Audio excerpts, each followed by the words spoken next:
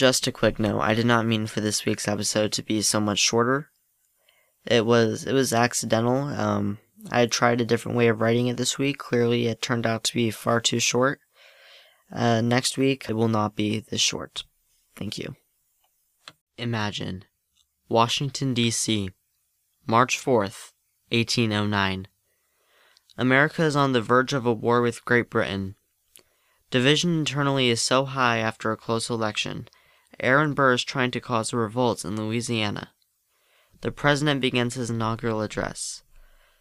Ladies and gentlemen, not 30 years has it been since the revolution ended that what we have accomplished is threatened. However, we will get this resolved. My name is Alexander Hamilton, and there's a million things I haven't done. Just you wait. Welcome to Imagine If, the alternate history podcast. I'm your host, Brody Burton.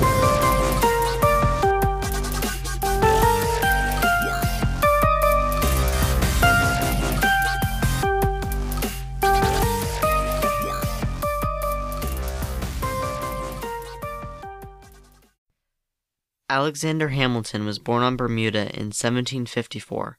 By age 12, he was an orphan. By age 14, he ran a business. Soon, he was sent to New York City. He played a key role in the American Revolution and adoption of the U.S. Constitution. He was later fatally injured in a duel with Aaron Burr and died days later. Today, he is famous for being on the $10 bill and for Lin-Manuel Miranda's Broadway musical, Hamilton. This is the first of 5 episodes in our series, Change the President. In this series, we will explore what would have happened if the following 5 were elected president at some point in U.S. history: Alexander Hamilton, Benjamin Franklin, Henry Clay, William Seward, and Barry Goldwater. This said, I will make a note. Election season has begun in the United States.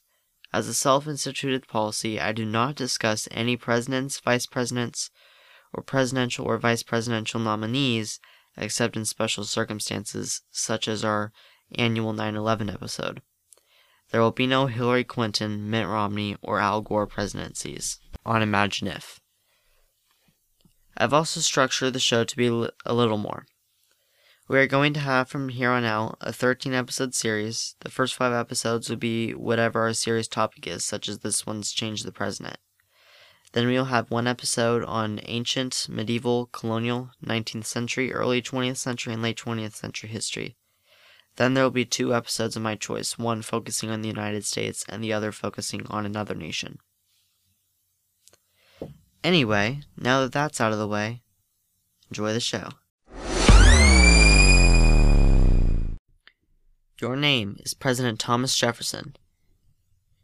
You're in the White House reading the newspaper. Still no news from Lewis and Clark, but Burr has made some terrible claims about Alexander Hamilton. You remember back in 1800 when Hamilton backed you because of your character. You decide to return the favor even if you aren't always the best of friends.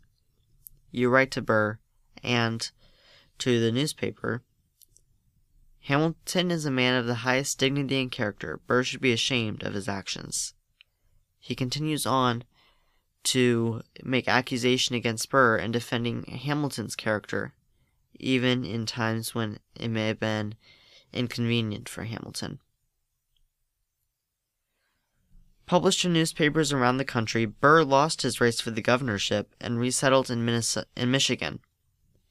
In 1804, George Clinton replaced Burr on the ticket for vice president. However, in 1807, the British would sink a ship in the Chesapeake Bay. James Madison would then face off against Alexander Hamilton in the most contentious debate yet. Hamilton leaked a rumor that Madison had had an affair with a slave. This allowed him to win Georgia and North Carolina. Hamilton was sworn in as president on March 4th, 1809. Straight away, he went to war with the British.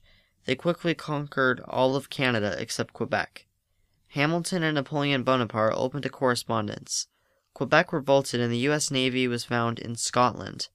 The Americans and French sacked the British cities of Edinburgh and London. When Europe's leaders met for peace in 1810, the U.S. received Spanish New Spain and Cuba and all the former British colonies outside Europe in the Americas. France conquered Europe up to Russia and the Ottomans.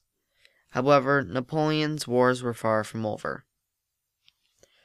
The papacy had reigned independent of Napoleon Bonaparte or anyone else for millennia. They were upset that the Pope had died at Napoleon's hands. A revolt broke out globally that saw Napoleon's empire crumble.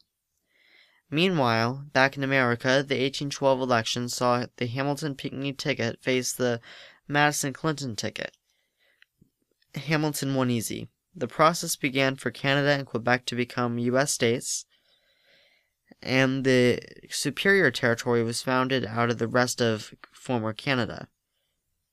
The biggest city in Canada, York, was renamed Hamilton. After Hamilton left office, George Clinton won a term, followed by 2 terms of Madison. Then the popular general-turned-politician Andrew Jackson upsetted the apple cart after the founding the Democratic Party. The Democratic-Republican Party became the Republican Party. A three-way election between Clay, Jackson, and Monroe resulted in a Monroe victory. John C. Calhoun kept the country united afterward. The U.S. abolished slavery in 1853 to rioting in the South. Frederick Douglass was elected Abraham Lincoln's vice president in 1860. In 1868, Douglass became the first African-American president